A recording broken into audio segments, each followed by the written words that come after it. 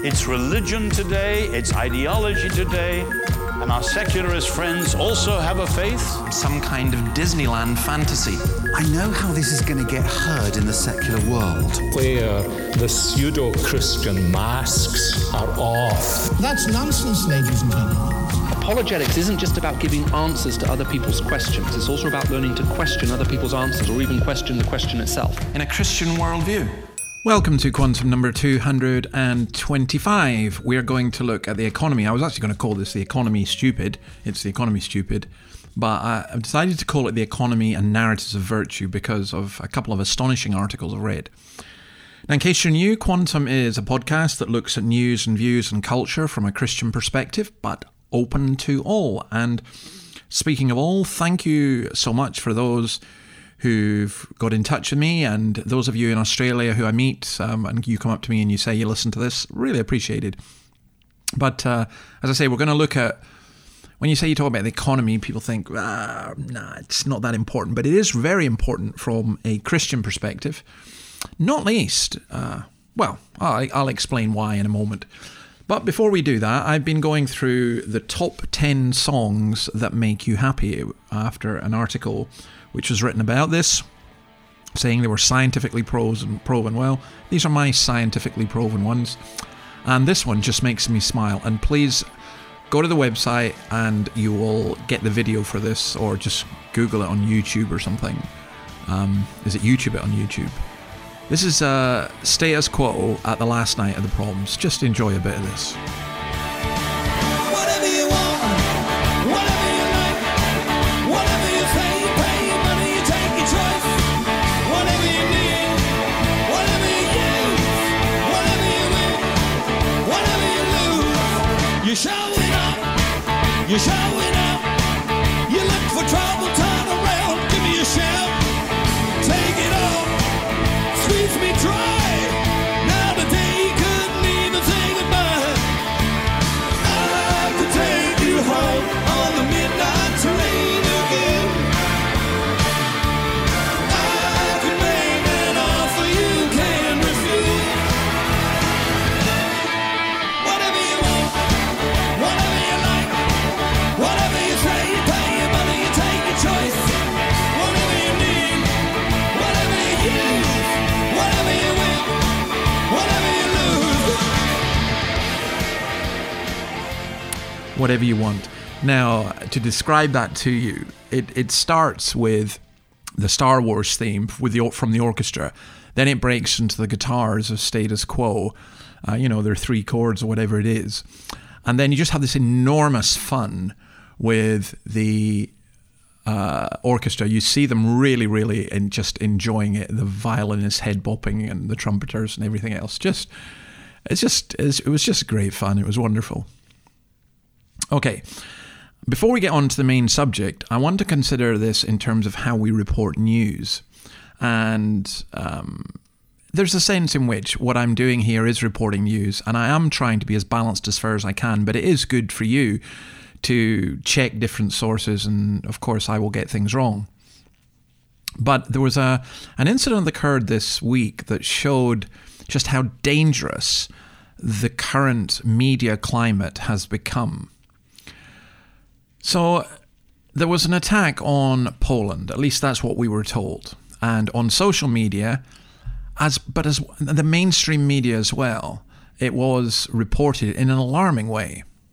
So, for example, the Mirror in the UK had the headline, Russia bombs Poland. So did the Telegraph. Russian missiles strike Poland. The Times claimed the Russians are to blame for this fatal strike on Poland that killed 2 people. No questioning, no doubts, no caveats. I follow a guy on Twitter, a lawyer here called Gray Connolly. He's very, very good. And he immediately said, whoa. Take your time. There is such a thing as the fog of war. Find out.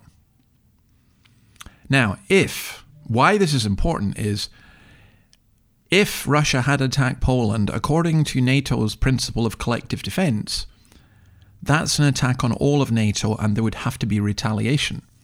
And that opens up the prospect of World War III. And there are some people on Twitter who really seem to be one that... there's another person I follow, Michael McFall, in the States. And he chills me out. His desire for war seems astonishing. Because the truth is that, as NATO's Secretary General Jens Stoltenberg said, there was an investigation underway. We have no indication that this is a deliberate attack.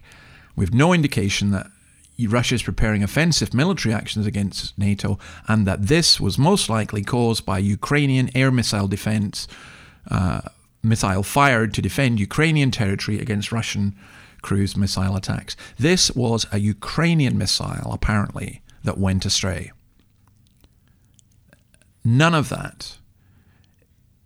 People, unfortunately, this is what people do. They say, oh, you're supporting Russia when you say that. No.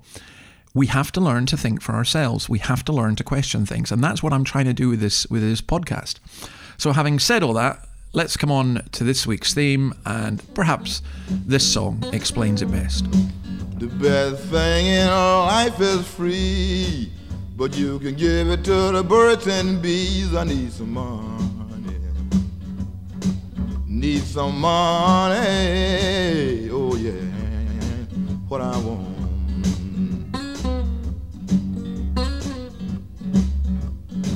Your love give me such a thrill, but your love don't pay my bills. I need money, need some money. Oh yeah, what I want. I need some money, honey. I need some money right away. I need some money so bad. I need some money. Oh yeah, what I want.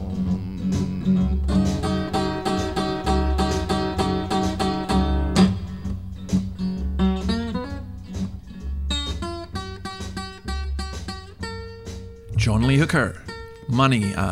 Some of you will know the Beatles version, and there are many other versions of that song, but I really do like John Lee Hooker's version.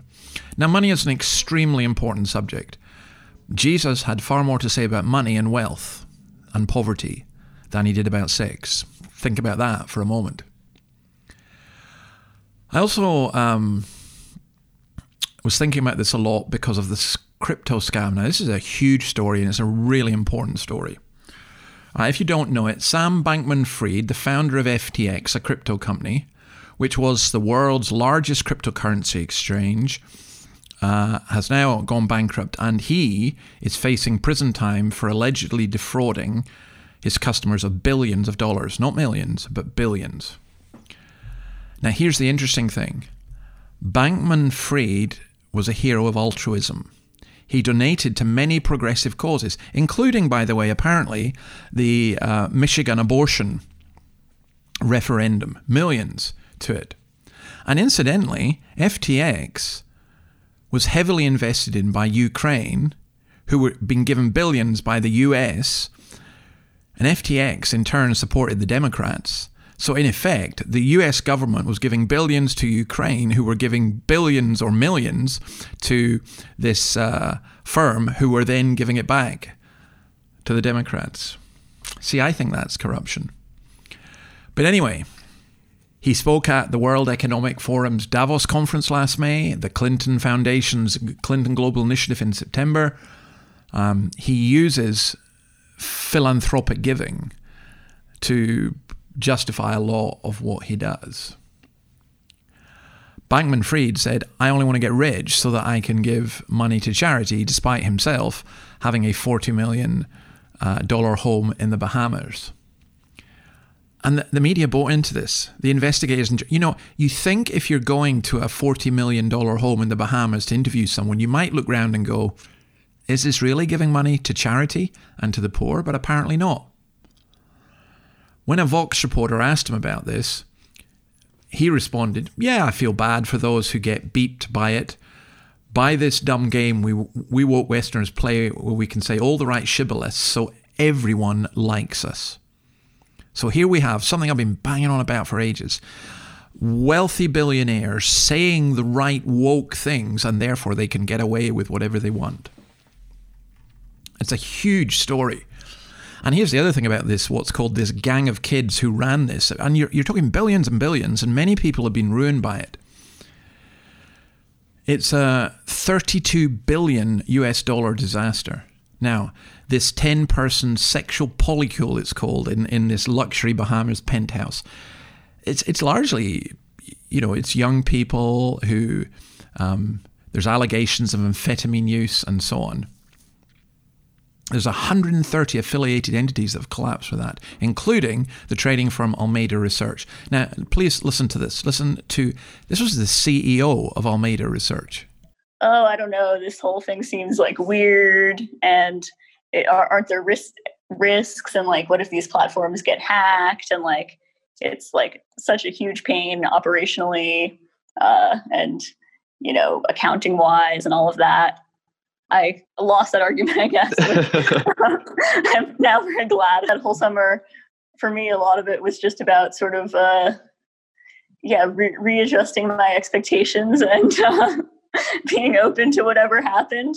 I think like every week or so, something like weirder than the previous week would happen.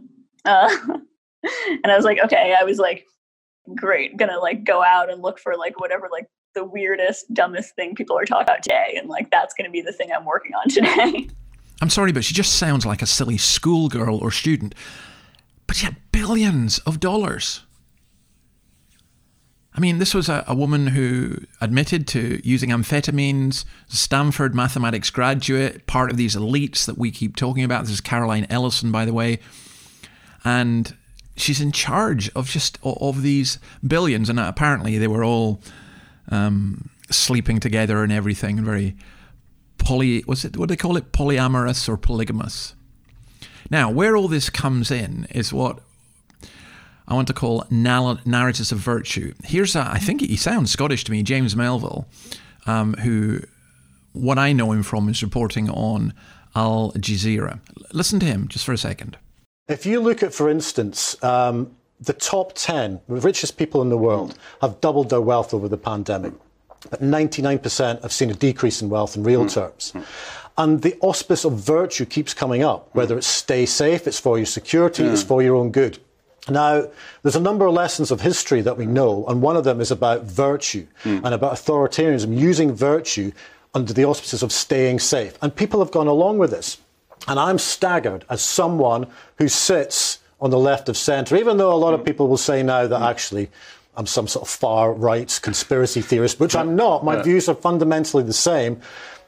Most people are looking at this from the left, and they're getting hoodwinked by governments, by technocrats, and by a lot of the media into following this narrative.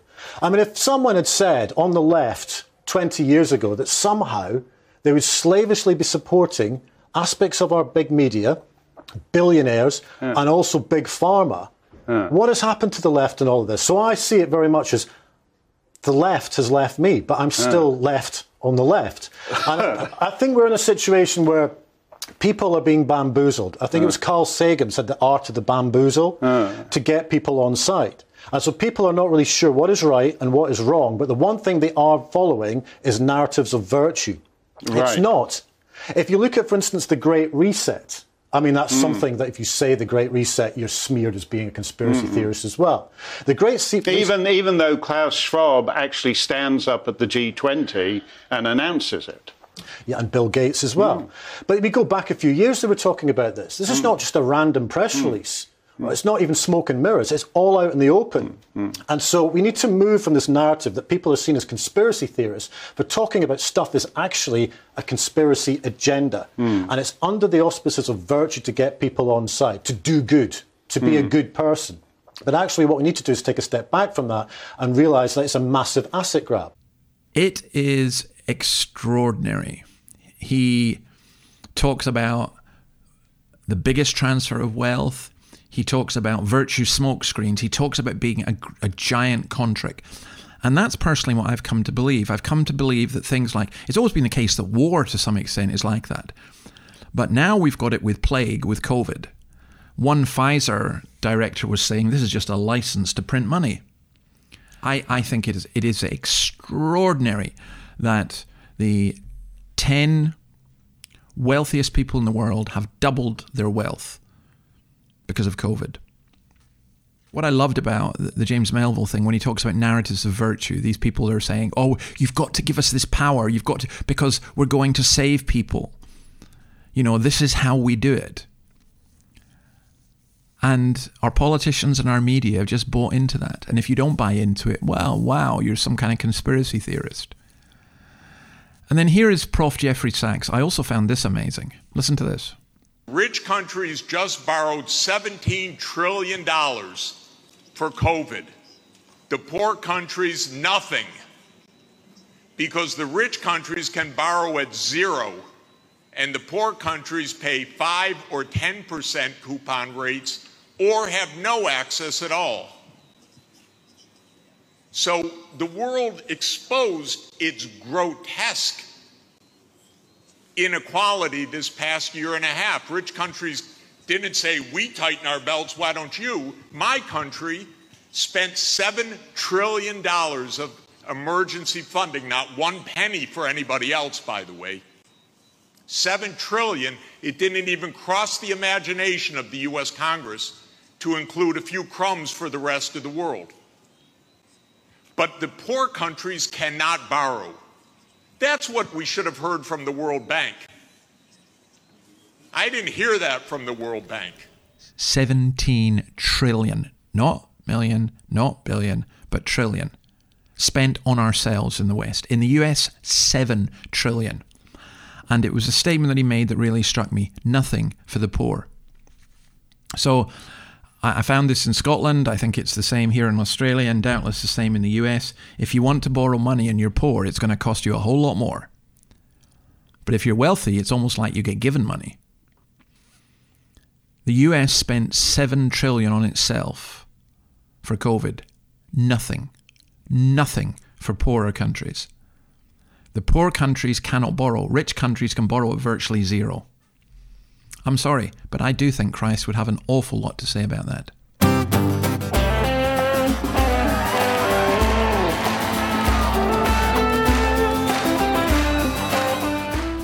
Okay, here's one of my favourite songs. This is Christy Moore, Ordinary Man. Again, I would recommend you listen to the whole thing. It tells the story extremely well, but you'll get the gist of it from this. I'm an ordinary man, nothing special, nothing grand. I had to work for everything I own. I never asked for a lot, I was happy with what I got. Enough to keep my family in my home. They say the times are hard, and they handed me my cards. They say there's not the work to go around. When the whistle blows, the gets will find the little loaves. Tonight they're gonna shut this factory down, then they'll tear it down. I never missed a day, nor went on strike for better pay. For 20 years I served the best I could. Now with a handshake and a check, it seems easy to forget. Loyalty through the bad times and the good. The owner says he's sad to see that things have got so bad, but the captains of industry won't let him lose. He still smokes his cigar and he drives a brand new car. Still he takes his family on a cruise. He'll never lose.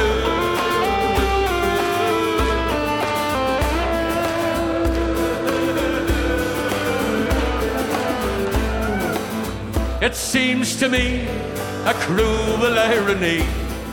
He's richer now than ever he was before. And now me check is spent, I can't afford the rent. There's one love for the rich, one love for the poor. Every day I try to salvage some of my pride, to find some work so as I might pay my way. Right, let's move on to climate change. Substack, I don't like subscribing or paying for articles. If you get my articles, I don't make you pay for them because it's not worth paying for, but you can go onto the website and get them, or you can go on to the Weefly website or the Ask website. But there are two people I do pay. One is Ian McWhirter from Scotland, and the other is Michael Schellenberger. I think actually Ian might be free, if I remember rightly. But anyway, they're the two I subscribe to on Substack. And I think Michael Schellenberger is really good value for money. And he talks about this same issue, and his expertise does tend to be in climate. And he talks about how it has also been used to transfer wealth from the poor and the middle class to the very wealthy. He says this: few carbon offsets actually reduce carbon emissions. Many are scams. Some pay landowners to not cut down trees they were never going to cut down anyway. Others pay renewable energy developers who are already going to build wind and solar projects. Most solar panels and electric car batteries are made in Xinjiang, China, by incarcerated Uyghur Muslims. This was the one, I didn't know this. Solar projects require 300 to 600 times more land than nuclear or natural gas plants and are devastating fragile desert environments. And there is no waste disposal solution for used solar panels, a hazardous waste, which means they'll be sent to landfills, or guess what? They will be dumped on poorer nations. The whole thing has been perverted. And as a result, this is what happens. This is how the poor are affected. Here's our old friend Jordan Peterson. All of that insanity on the energy front appears to me to be driven, and the Conservatives are responsible for this in large part, by these appallingly moralistic, say, net zero policies that have as one of their immediate consequences the impoverishment of those who are already struggling. And so it looks to me that the left is perfectly willing to sacrifice the poor, which are hypothetically the people that they are standing for, in order to, well, let's say, to not save the planet. We're going to get the best, we're going to get the worst of both worlds, say. We're going to throw a couple of billion people into poverty, including a bunch of people in Europe. We're going to make the environmental crisis, such as it is, much, much worse. I've thought for 15 years that we were living in the fantasy of a delusional 13-year-old girl. And that was long before Greta Thunberg hit the press. And to see world leaders kowtow to her as if she's an oracle is something quite stunning to behold. There's something truly archetypal about that worship of something like oracular feminine innocence. It's something like that, and it really is a form of delusional insanity. Now, in the UK this week, we've had the horrific story of a boy who died because of damp. And I think there's going to be much more of that. What amazed me a little bit was you get politicians like Caroline Lucas and others saying, you know, this is absolutely terrible and the government ought to do something. But she is not without blame. She's a Green leader, because it's the insane policy of net zero, as Peterson points out, which is going to cause so much death and devastation. Incidentally, in the UK, inflation has accelerated to a 41-year high of 11.1%. And guess who suffers most in that? Year again, the poor. Ottmar Edenhofer, the co-chair of the IPCC working group, said this: climate policy has almost nothing to do anymore with environmental protection. He's a German economist, he's an IPCC official. The next World Climate Summit in Cancun is actually an economy summit during which the distribution of the world's resources will be negotiated. This is all about wealth redistribution, and it's not from the rich to the poor. That's not what was happening. This is about the wealthier becoming wealthier. Think about it this way. At the G20, I wasn't thinking the climate change summit, but the G20, where they're obviously talking about climate change and other things. It's meant to be the 20th wealthy nations in the world. It's meant to be governments. Why are Klaus Schwab of the WEF and Bill Gates at a gathering of political leaders? Who elected them? Nobody. Or think here of another extraordinary thing, and again I think this is Schellenberger who points this out. Africa has vast reserves of natural gas, and countries like Senegal have been lobbying for special treatment. The UN climate envoy, Mary Robinson, or the former one, from Ireland, has said that African states should be permitted to develop their gas fields, and so they should, because nearly 1 billion Africans still use wood or oil for cooking, which causes way more harm to the climate. And here's a question that Schellenberger asks. Why should African countries like Mozambique leave their citizens in poverty when they are sitting on vast natural wealth? And by the way, here in Australia we have vast natural wealth, and yet people are going to be poorer because of green policies. Of course, not the very wealthy. They'll be fine. And it's the same in Scotland. There's vast wealth, natural wealth in Scotland. But people will die this winter because they can't afford to heat their homes.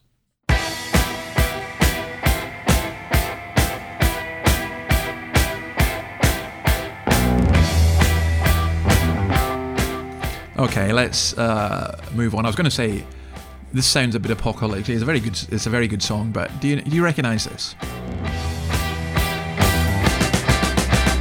London calling to the faraway towns. Now war is declared and battle come down. London calling to the underworld. Come out of the cupboard, you boys and girls. London calling, now don't look to us. Phony Beatlemania has bitten the dust. London calling, see we ain't got no swing except for the rain and the truncheon thing.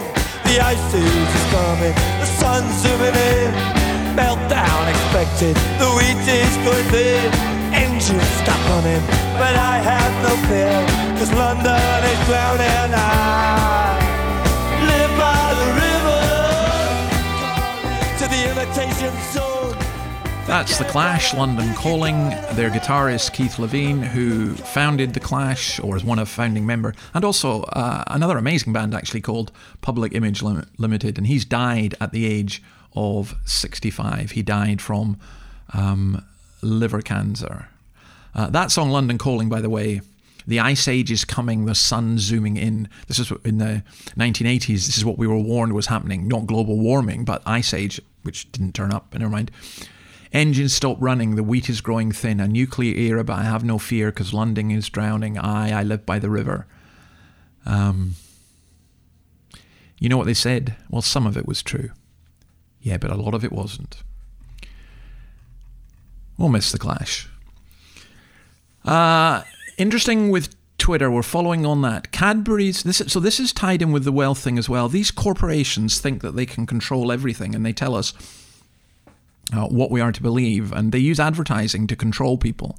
So Cadbury's, Nissan and Guinness brewer Diageo have been told to avoid dangerous and toxic Twitter by their marketing agency. Now, it's funny, how did Twitter suddenly become toxic because Elon Musk took over? It was toxic long before then. But this boycott, Volkswagen, Pfizer, Cheerios maker, General Mills, they've all halted campaigns on Twitter. As I say, the corporations who've got the money want to control the media as well. When I get older, I will be stronger. They'll call me freedom, just like a waving flag. When I get older, I will be stronger. They'll call me freedom, just like a waving flag. And then it goes back, and then it goes back, and then it goes back. Oh. Born to a throne, stronger than Rome, but violent prone, poor people's zone. But it's my home, all I have known, where I got grown. Streets we would roam, out of the darkness, I came the farthest, among the hardest survival. Learn from these streets, it can be bleak, accept no defeat, surrender, retreat. Let's do a little bit of sport. The Qatari World Cup is about to start. Now, of course, the fact that it's been held in Qatar at all is an interesting controversy, not least, but it's been held there because of the money. They can afford it. But we have sports players who are saying, they don't like their LGBT policies. Now, it's interesting. I've not heard a sports player saying they don't like their anti-Christian policies. What do you think happens to a Muslim in Qatar who converts from Islam to Christianity? Just out of curiosity. But, of course, not a word about that. And what do our sports players do? Why, they make statements. England's World Cup squad set off on a plane which had a rainbow on it. By the way, the report on this said, I think it was GB News, said the rainbow is the symbol of LGBT plus pride. No, it's not. The rainbow is God's symbol that he will not destroy the earth by a flood again. It's a symbol of God's covenant. With Noah, it's a symbol of God's mercy. But why would we expect them to know that? But speaking of the World Cup, I did love this. This is, I actually don't know his name. He's just a Welshman on a British TV show, and he was asked to give a rally call to Wales. Just listen to this. You will love it. I hear the voices singing. Speed your journey, boys, boys, Bach. One nation, singing with one voice. A song of hope, a song of courage, a victory song that floats through the valleys like a red mist, rolls over the mountaintops like crimson thunder. A red storm is coming to the gates of Qatar. It crackles with the spirit of 58 and Jimmy Murphy's boys. It turns the pages of the history books and finds Rob's page, waiting, still to be written. What would you write in there, boys? Dare you write your names on that page? We haven't waited 64 years and come halfway around the world to be troubled by a neighbour from back home. When the English come knocking on our door, let's give them some sugar, boys! Let's give them some Welsh sugar! They've always said we're too small, we're too slow, we're too weak, too full of fear. But Amar o Hyd, you sons of speed, as they fall around us, we are still here! To the world! And as well, Wales, I'm just thinking I'll probably support Wales. I'm not sure if the Dutch are in the World Cup. I'll find that out, because I normally support the Dutch. Of course, Scotland aren't there. You know, we deliberately lost because we don't want to go and support Qatar. Yeah. There's so much more we could say on this subject of virtue signaling. Is that what we call it? No, I'm calling it the narratives of virtue. We could say an awful lot more about that, but I'm not going to. I mean, because there are other issues that are involved, and we'll come back to them, and I've often spoken about them. But money is the key factor in prostitution, of course, isn't it? It's the key factor in sex trafficking. It's the key factor in wombs for hire. It's a key factor in euthanasia. It's a key factor in abortion. I was just horrified to see Chelsea Clinton saying that abortion, if you don't support abortion, you don't support democracy. Here we go again. By the way, just on the abortion thing, again, not so much in terms of the politics, but simply this. I am so thankful that Congress in the United States did not go to the Democrats, because if it had done, with the Senate and with Biden, we would have ended up with a coding of Roe v. Wade, and millions more would have died. So I'm thankful for that. If you want to support Quantum, then go on to the Podbean fundraiser. You got any comments, please feel free to pass them on. ask.org.au. I got it wrong last time. That's our website. Thanks to Peter, our producer. I'm going to leave you with, I found this song that it's got nothing to do with money, except this: I don't think there's any money in heaven. It is a song by the Spooky Men's Chorale, which is a group of Australian male singers, most in the Blue Mountains, where my wonderful daughter and son-in-law and 2 granddaughters live. Beautiful place. Some are from Western Australia. Stephen Taberner is the kind of key guy with it. They base a lot of it on Gregorian music, which I think is wonderful. And this song is Tennyson's poem. And I just love the imagery, the words. For though from out our bourne of time and place the flood may bear me far, I hope to see my pilot face to face when I have crossed the bar. The song is Cross the Bar. I'm looking forward to that, to be honest. Really looking forward to it. See you next week. Bye.